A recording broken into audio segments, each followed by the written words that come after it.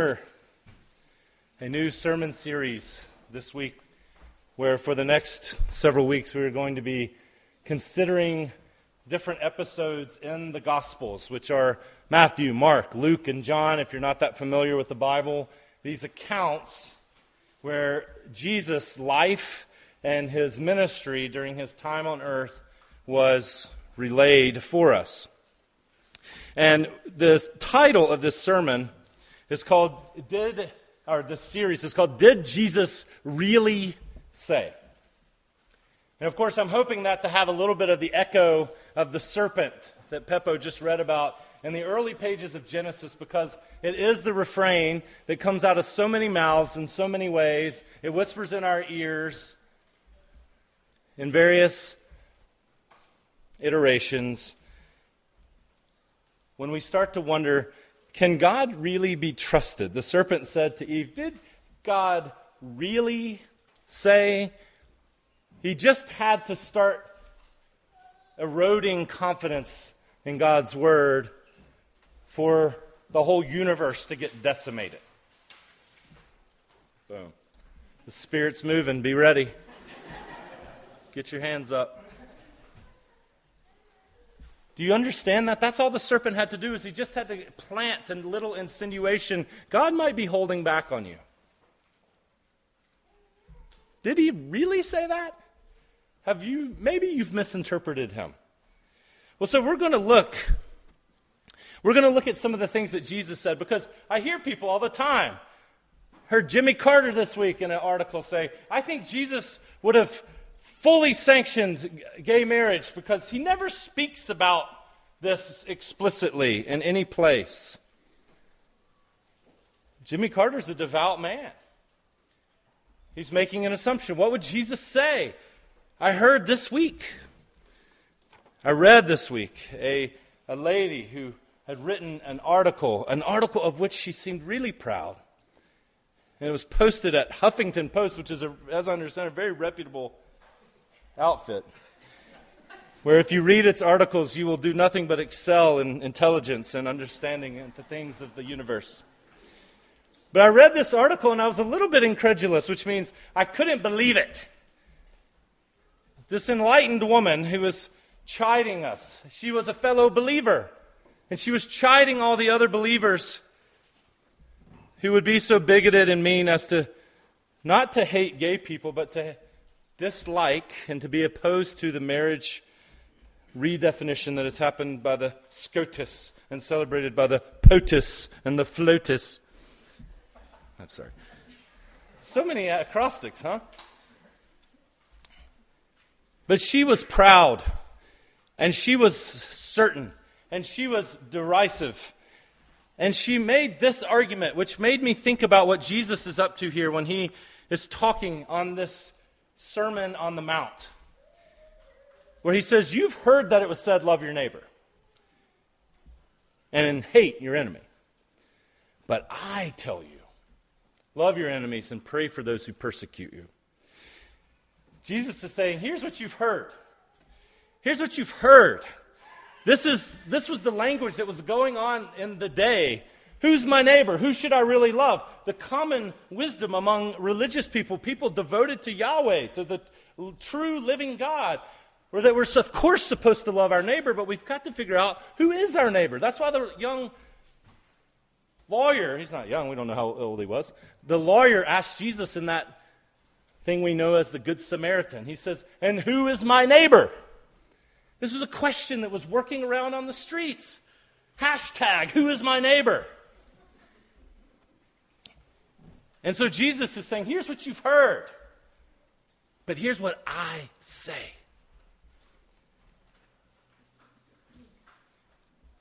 And this woman was just repeating, this woman in Huffington Post who was teaching us all. She was saying what she had heard, and she had great confidence from what she had heard because she was in a moment of majority status, and so it felt good to be confident. She was the enlightened one. She was chiding all of us for our inconsistencies and our hypocrisies as Christians. And she said this really astounding thing, which I know you've heard somewhere before. You Christians who oppose gay marriage, which always comes out as you're anti-gay. You anti-gays, she said. Do you eat shrimp? That's what she honestly said that. Do you eat shrimp? Because clearly the Bible says that you shouldn't eat shrimp. And so if you eat shrimp, how can you say anything about sexuality? Now, have you heard anybody say something like that? Maybe it wasn't shrimp, maybe it was pork. Maybe someone said something about the fact that you were wearing polyester and rayon mixed cloths together, and the Bible clearly says you shouldn't mix those two fabrics. If you're wearing a leisure suit, it must be cotton or all wool. It cannot be polyester at all.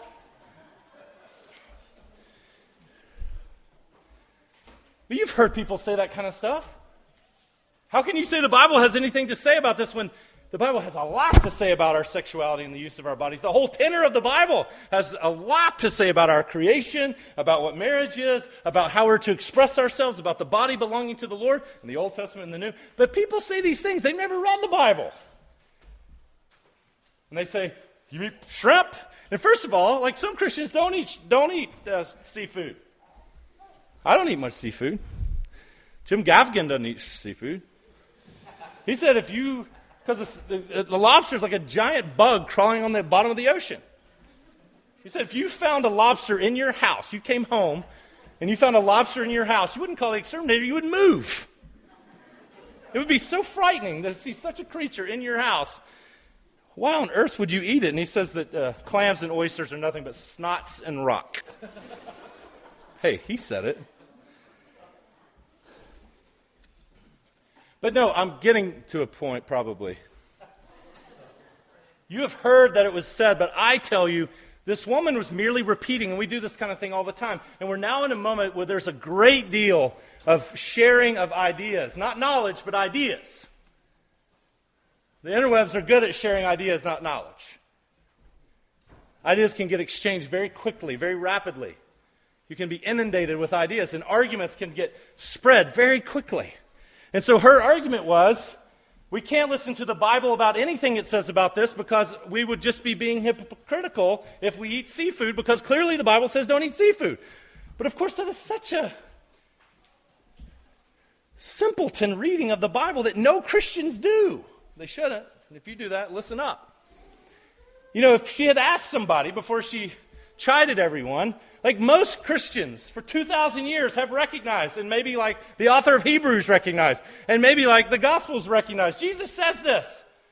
Jesus in one place is talking about food, dietary laws, the ceremonial laws in the Old Testament. And they're asking, why do you guys come and eat and drink? You eat unclean foods. And Jesus says, listen. It isn't what you eat that makes you unclean. What you eat doesn't have any effect on your heart whatsoever. It goes in your stomach and it goes out your body. First century people realized this as well. He said it's the stuff that comes out of your heart that makes you unclean. Like sexual immorality, like greed, like lust, like anger, like contempt. The stuff that's in you, the evil stuff, that's what makes you unclean. It comes out of you. And then there's this remark that Mark makes. He says, in saying this, Jesus declared all foods clean. So you see, there and like books like the book of Hebrews have always recognized that the Old Testament in so many ways was preparatory. There are all these ceremonial laws. There are all these things that people were supposed to do because God wanted them to know that He was really holy. He was majestic. And you had to be sinless to come into His presence. So He gave them all these practices to train them about sacrifice. Don't come into God's presence empty-handed. There has to be blood to get sins taken care of. You're going to be my special people. And all Christians, I think so many Christians for so long, like 1,999 years more than 1 year, have believed that Jesus was the fulfillment of these ceremonial laws. That's why we say it's okay to eat some shrimp. And if you must eat a lobster, go ahead, even if you need a hammer. It's weird that you need a hammer to eat food. That's Jim Gaffigan as well. You're welcome. And there were certain civil laws that in the Old Testament, Israel was a nation state. It was a theocracy. God was their king. He was their governor. And he wanted them in a very physical presence to embody his ways on the earth as a light to the nations. And so, sins were punished by civil law. But now, Jesus has made it clear, and the church has always understood, that now we are not a theocracy. Now, the church of Jesus Christ, which is the replacement of Israel, the fulfillment of Israel, is multinational. The church thrives in democracies and totalitarian regimes, under monarchies, meritocracies and plutarchies and I don't know what. Name a kind of government, and that's where the Christian church is. It's not a civil thing, and so we don't have civil penalties for our sins anymore. Christians have always believed this. What we believe is, therefore, these civil matters and these ceremonial matters, that Jesus has fulfilled these. But the moral things, well, this has to do with the very character of who God is, the very fabric of the universe. So we never put those aside. We didn't say the Ten Commandments don't matter anymore, because Jesus says they still matter. Because Jesus was the Ten Commandments come off the page. The embodiment of the law. If you looked at someone who loved God with all his heart and loved his neighbor as himself, you thought, what would that look like if ever a human did it? Where could we find that? Jesus would be it. Now, I'm just giving you this little lesson. One, because I hope it'll be helpful to you. I'll send an article to you, too, if you ask me. But because this is important. We hear lots of things, but what did Jesus really say? And that's what we're going to be looking at. Jesus says, you've heard it said this, but I tell you this. And at the end of his teaching, you know the people who were there at this sermon, at the end of Matthew chapter 7, when the Sermon on the Mount ends, it says the people were astonished at his teaching because he taught them, not as their teachers, but with authority. And see, that's where we are right now. We have a crisis of authority. Do you know this? We have an authority crisis. The democratization, look at these fancy words. The democratization of knowledge, which says, basically, what everybody thinks is just as good as what everybody else thinks. I think that's dumb. Do you get the irony of that? But it doesn't matter, because you can think it's smart, and it all balances out. But you feel this authority issue, don't you? When it comes to whether you listen to your pediatrician or not. Because your pediatrician might be wrong when it comes to immunizing your kids or giving them antibiotics, when it comes to knowing which kind of food you should feed your kids, when it comes to whether you should get whole life or term life, when it comes to knowing what you do financially. You feel it in grocery stores and in doctor offices. The crisis of authority. Who do I believe? Jesus makes a bold claim. He says, if you'll believe me, your life will become indestructible. In the sense that it can withstand any number of detrimental forces. If you ignore me, your life will be very crumbly. You will flit back and forth. And some of you know this because you are ruled by internal voices. You're ruled by all kinds of things. Pete Scazzaro says, we may have Jesus in our hearts, but we got grandpa in our bones. You know what he means by that? He means that so many of us are not that affected by what Jesus has said, so much as we're affected by our families that we grew up in. Our families have taught us the rules. Our families have taught us how we think about other people and money and how we're to act toward each other and what you do if you get wronged. And the Bible is out to say, listen, you've heard it said. You might have been taught that it was said. But I say to you, I'm the authority worth listening to. Tim Keller said, if the God you worship is not able to say things that make you uncomfortable, sometime you're probably worshiping a God of your imagination. If the God that you worship isn't able to say things to your life that counter you or make you uncomfortable or make you say, well, that's not what my mama said. That's not what Dee taught me. That's not what my grandpa used to do. If he can't say things like that to you, then it's probably that you are worshiping an imaginary God. Hartley, I love it when you're here, man. Thank you. You're allowed to say things. It's nice to preach when people look alive or sound alive. And I know it's hot. So you know how much energy he expended to do that because it's so hot? It's like a CrossFit workout. Here, you want a water? Thank you, Dr. Hartley. Many people will say, the God I worship could never say this or that. I could never worship a God who says this. And that's cute, but it's just not thoughtful. Like if you get to decide what God is, and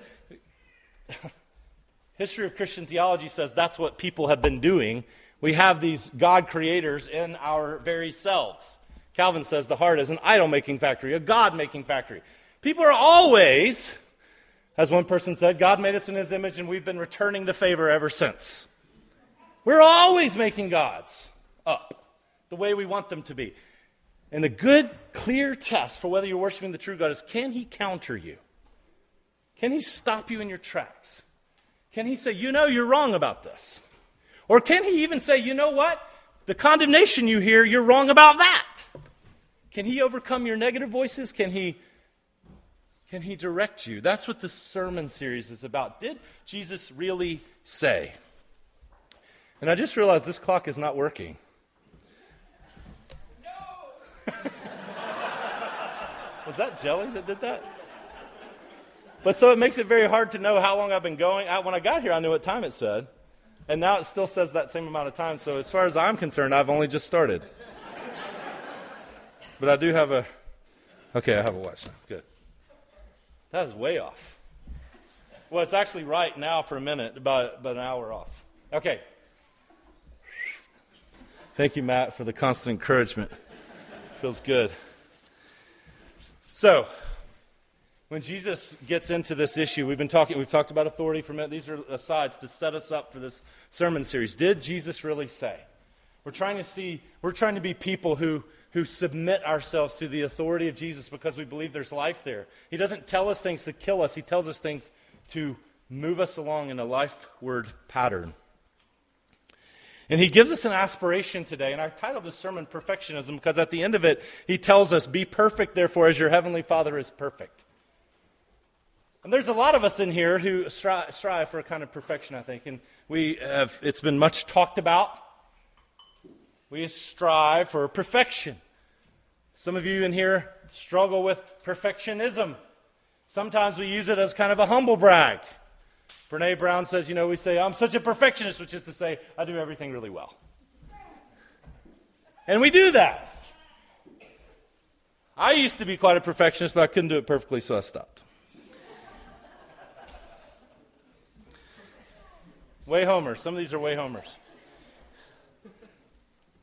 But you know what Brene Brown also says about perfection? And I think it's really interesting because there's something in us that wants to, if we can just look really good, or make our lives really good, or be really good at what we do, it feels good, like we're striving towards excellence. That feels good. You could even baptize it. Everything excellent for the glory of God. And you might even say it like that, God. But she says a lot of perfectionism that we endure is us carrying around a 20-pound shield, a large shield. And that shield, we think if we can just be good enough, if we can just make our lives look pretty enough, we can shield ourselves from any kind of blame, any kind of ridicule, any kind of criticism. No one can ever have the goods on us if we can just keep coming through. That's why so many moms need mommy juice at the end of the day. I'm not talking about Kool-Aid. Because it's so overwhelming to do that all the time. It's so overwhelming to feel like you have to be on all the time and you have to come through. And your cupcakes at the children's birthday party have to be better than the last children's birthday party where they made those chess bars. And you have to give a better presentation at the meeting than the last guy who gave a presentation at the meeting. There is so much that you can't drop. There's so much you can't let go. It's a struggle for perfectionism, which is really a big shield. It's living defensively, but you don't even realize it. It's saying, please no one condemn me. Please no one criticize me. Please no one blame me for anything. Please no one ridicule me for anything. It's a very huddled position. But Jesus calls us to a different kind of perfectionism altogether. It's a mature reflection of who he is. And it's not huddled up behind a shield. It's open-armed and wide-hearted. It's arms open wide and the big-heartedness. I say to you, love your enemies and pray for those who persecute you, that you may be sons and daughters of your Father in heaven, who lets two gay people getting married have sunshine on their wedding, just like he did on yours. Who lets a child molester have rain come down to water the begonias in his yard, in the same way that he lets Mother Teresa have water for her well. Your God, your Father, the one you call Father, as is evident every place you look, is indiscriminate. He's not discriminatory, he's indiscriminatory. Which is to say, he will just let it sunshine on everybody. People who wake up in the morning and who won't think of them all day will get to enjoy lovely days with the top down.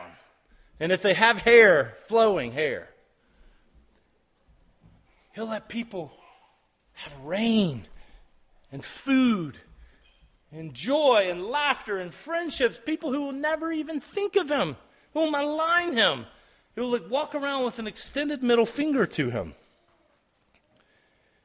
And he says, if you want to be mature, if you want to be perfect, here's your aspiration.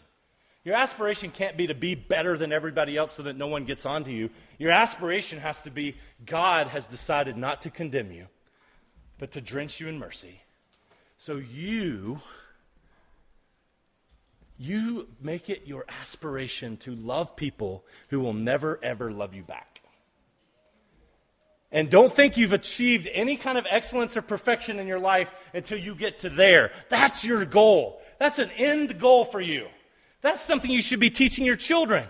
How do you love somebody that's way different than you, that may hate you, that may not invite you back to the party if you invite them to a party, who may not give you a reciprocal gift if you give them a gift? How do you love somebody who hates you?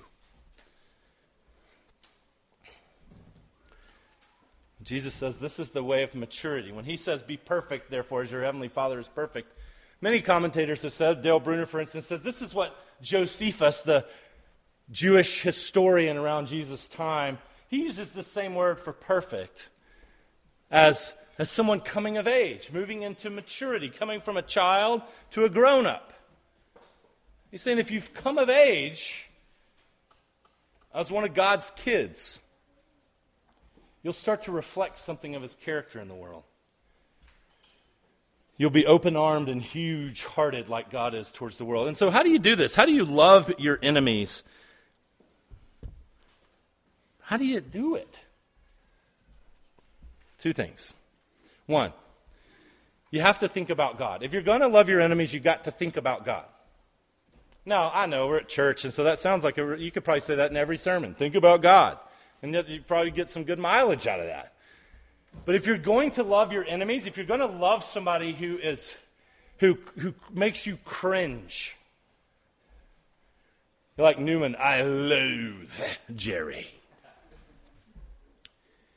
If you're going to love somebody like that who makes your skin crawl, who actually hopes that something bad will happen to you, who's been mean to you, who has not come through for you,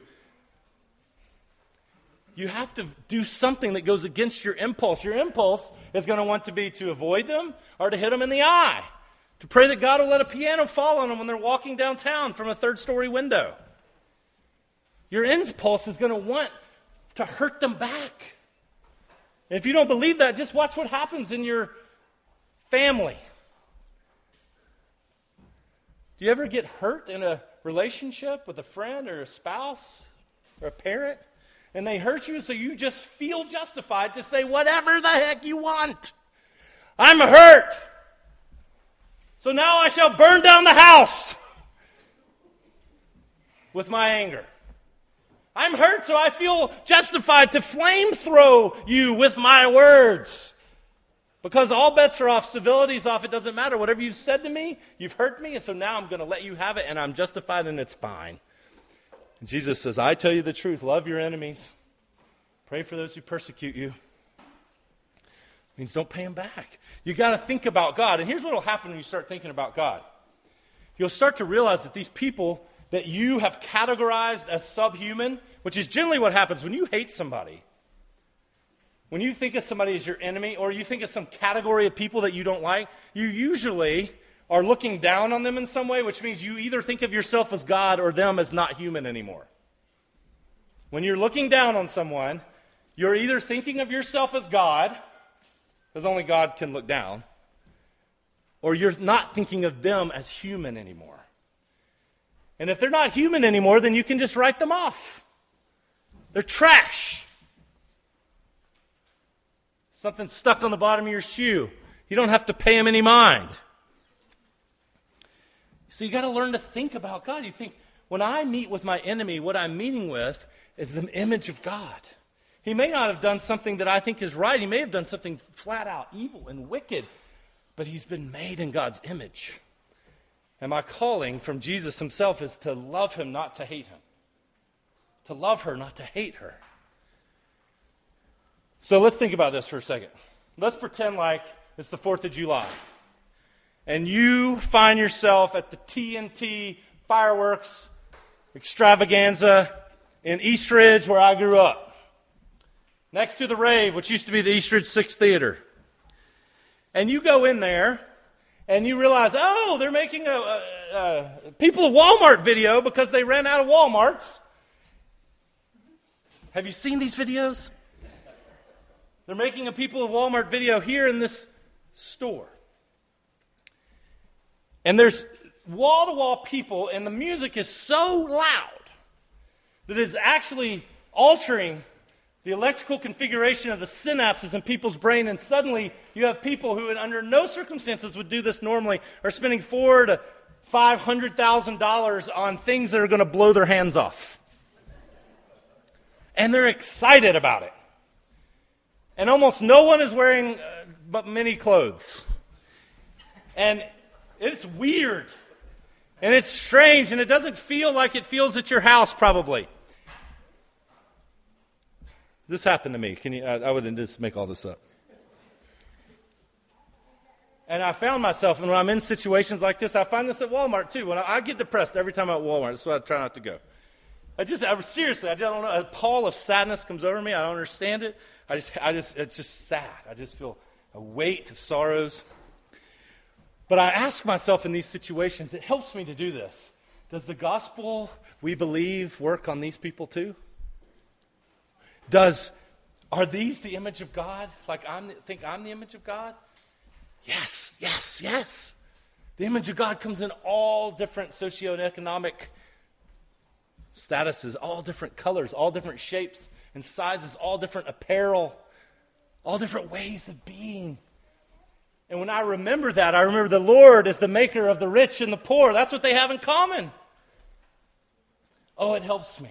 If I can think of God in those moments, I can think, anybody I might be tempted to say, what is wrong with that person? I can say, oh, wait, that's God presenting himself to me in some way. That's God's image. I'm meant to look at that person, that woman, that man, and I'm meant to say, oh, there's someone very precious to the God who lends them breath. Whether they're my tribe or not. So you got to think of God. You got to think you're dealing with the image of God here. Everywhere you go, you don't meet anybody who isn't. And so I'd ask you this. Does the stuff you watch and read and listen to, say you're you're an urban guy, you come out here to this barn to worship and you like to listen to podcasts and listen to NPR, cool. And you read, you don't read, you just listen to stuff. Does the stuff you listen to make you feel contemptuous for like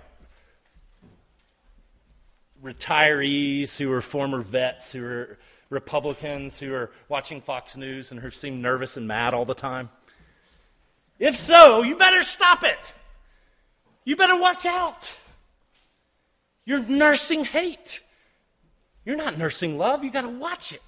Are you somebody who's on the other end of that spectrum, who listens to and watches things that make you walk away feeling very afraid and very angry at everybody for everything that we're losing? You hear Donald Trump saying on the border, we're going to take our country back from them immigrants. And you go, yeah. Don't go, yeah. But if you do that, you better watch out, because you're nursing disdain. Would be far better to say in the immigration debate, before I hate immigrants as a class, I might ought to know one. I bet some of them have names. I bet some immigrants who are taking over our country got a name and a mama and a daddy, and maybe God made them. And so whatever else I can think about them, I can't hate them, and I can't treat them like trash, and I can't treat them like nothing. Or as John Perkins, a man who started the Christian Community Development Association, an African-American man. I loved it when I heard him say this. This black man said at a gathering, he said, in Mississippi, poor white trash. Ain't nobody love them. They're the whipping boy of everybody in America now. People that fly Confederate flags and meet in the Walmart parking lot in Fort O give you a stray dog. Everybody hates them, and it's sanctioned. Victims become oppressors, but not in the church. I saw an ad this week, a cartoon, of someone holding a Love Wins placard, and they were bludgeoning a Christian with it, and I thought, that's good. That's right. That seems right. Because that's what happens in ordinary terms. If you just follow the normal course of things, if you're in control, you're going to try to look down on the people over whom you have control, and you're going to fight to maintain your rights and your values and your control. And if you start to lose it, you're going to hate those to whom you lose it. And if you gain control, if you've been the victim, then you're going to start holding it over the others. That's the normal course of things. That's what happens in revolutions. That's what's happening right now in our country. But Jesus says that is not what happens in the church. He says, if you love those who love you back, how are you any different than Tony Soprano? Tony Soprano loves his kids. So you love your kids. Who cares? Do you love other people's kids? If you're white, do you love black people's kids? If you're black, do you love white people's kids? And if you only greet, if you only say, Jabala. See, Peppa, is that good? No, that's terrible. Sorry. He can do it so much better. Shalom Aleichem. If you only say that to your brothers, Jesus said, what are you doing more than others? People that don't care about God, people who don't think about God, they all love their own tribe. This is the normal flow of things. People tend to like people of their own race, of their own socioeconomic class. That's normal. Jesus says, you're not normal. You're sons of your Father in heaven. And you know what he is? He's indiscriminate. He lets good gifts come down to evil people, wicked people, awful people. And even to the righteous as well. You've got to think about God. What am I listening to? What am I thinking of? Is it nursing hate towards other people, derision toward other people? Or is it nursing love towards them, sympathy towards them, empathy towards them? And the other thing is this. You got to think about God and you got to pray to God. You could say that in any sermon too, but Jesus says it explicitly. Love your enemies and pray for those who persecute you, that you may be sons of your Father in heaven. Pray for those who persecute you. These are revolutionary things. These are not, it doesn't say pray at people who persecute you. Pray for people who persecute you. In a sense, what you're doing is you're standing in their stead and doing for them what they cannot or will not be able to do for themselves. And what happens when you genuinely get in the presence of God, or what should happen, when you start talking to God, hopefully you have moments like this where you realize where you realize, you know what, I actually expect God to answer me. Why is that? Now, if you're somebody who prays like this, God, I know you're not really listening. I know you're not really there. I know you don't really do this. I don't know. I'm just kind of doing this thing. Someone taught me to do it when I was in Sunday school. Well, you probably should just stop. Don't bother with that. God's not going to listen to that anyways. There's no faith in that. If you don't have any expectation of God doing anything, don't bother with him. But if you're somebody who prays and actually imagines that God's listening to you and he might actually do something in response to you, why do you think he would? And I realize, well, the reason I think he would is I actually start to think, you know what? I actually believe that Jesus has offered his physical body as a sacrifice for me, his enemy. He was once an enemy of his in my mind because of my evil behavior. That's what Colossians says to help me understand my experience. And now he has brought me near to God through his physical sacrifice so that I am without fault and free from accusation. I actually believe when I talk to God, I'm blemish-free and he's got no accusation of me. I don't have anything to defend. And so when I ask him stuff, I'm not like searching myself to make sure I'm all right. I got everything cleaned up. I just believe that he's so graciously disposed towards me that he's actually going to listen to things I ask him to do. It's audacious, but that's my read on the scriptures. Ask, seek, knock, and he who asks will be answered. He seeks, finds, knocks, the door will be open. God's like a good father. If you ask him for something, he's not going to give you a crawdad. When you ask him for a hoagie, I think that's what it says. If you believe that God listens to you because he's just favorably and graciously disposed towards you, well, you might start thinking that he might become graciously and favorably disposed towards your enemy too. It's only his action on you that's even given you the good sense to trust him. The faith that you have, that was a gift so that no one can boast. So when I stand before God, I don't stand there as someone and say, God, thank you that I have this executive style of hair and I'm so wise that I've finally chosen you. I stand there as somebody that God has acted on and I think, well, can't he act on my enemies too? Pray for those who persecute you. Pray that God might intervene in their lives. Pray that the God of this age who has blinded them, that his power might be broken and they might be able to see as you have come to be able to see. Pray that God might temper your own heart so that you don't fill with hatred, because it's a hard command depending on how much someone's let you down, how someone's hurt you. It's very difficult to pray for your enemies, but it's hard to keep hating somebody that you're genuinely praying for. Because you start to see them, says Dietrich Bonhoeffer, like you, as a sinner desperately in need of grace. It all boils down to that. When you stand in prayer, you realize I'm a desperate person hoping that the kind God will be kind to me and mine. That's what my enemy needs too. He needs the mercy of God. In fact, Luke, when he says the same thing, he says, so therefore be merciful as God is merciful. You got to think about God. You got to pray to God. I close with this. When I was a little fella, I wanted so badly to be like my father. I've shared this story like 12 years ago, I think, so none of you were here. And my dad had these hands, these great tough hands. They were leathery, and in the winter they cracked, and they would bleed. And for some reason, I thought that was the coolest thing. I thought it was a sign of his virility and manhood. Cracking, bleeding hands. Like that's what a man's hands were. And so I would get out of the shower.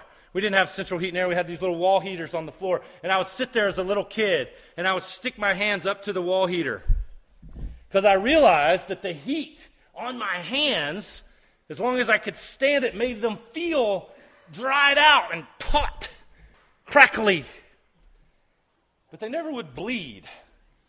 They didn't ever look like my dad's, but I thought if I could just hold them there long enough to the heat, I could make myself like my dad. As I've grown up, my hands sometimes do that in the winter. It's not so good. But you know what I failed to realize as a little kid is I was already my dad's, because I had his name, you see. And I had been adopted into his care, you see. Literally adopted by him, given a name that said, I'm your father. I didn't have to make my hands like his in order to be his. And what Jesus is urging us to here is an aspiration of maturity for those who have already been made his. To say, you belong to your Father. So you don't have to strive for the perfectionism and carrying around a shield so that you don't get blamed or ridiculed. He already is for you. He is your shield. He is with you all the time. He nourishes you. He makes the sun shine on you. He loves you even when you were an enemy, so there's no way to get away from it. Now you, believing that, grow up with the aspiration that you're going to love people like he has, who may not love them back well. That you're going to be generous to people who may not be able to be generous back. You're going to be tender-hearted to people who may be mean to you and wish ill to you, that you're going to think about him when you see anyone different from you, that you're going to pray to him for those who get delight in seeing you fall. Did Jesus really say to love your enemy and pray for those who persecute you? He sure did. And he said if you did that, you would experience what it's like to be a son or a daughter, the son or daughter that you already are by faith in Jesus Christ. Amen.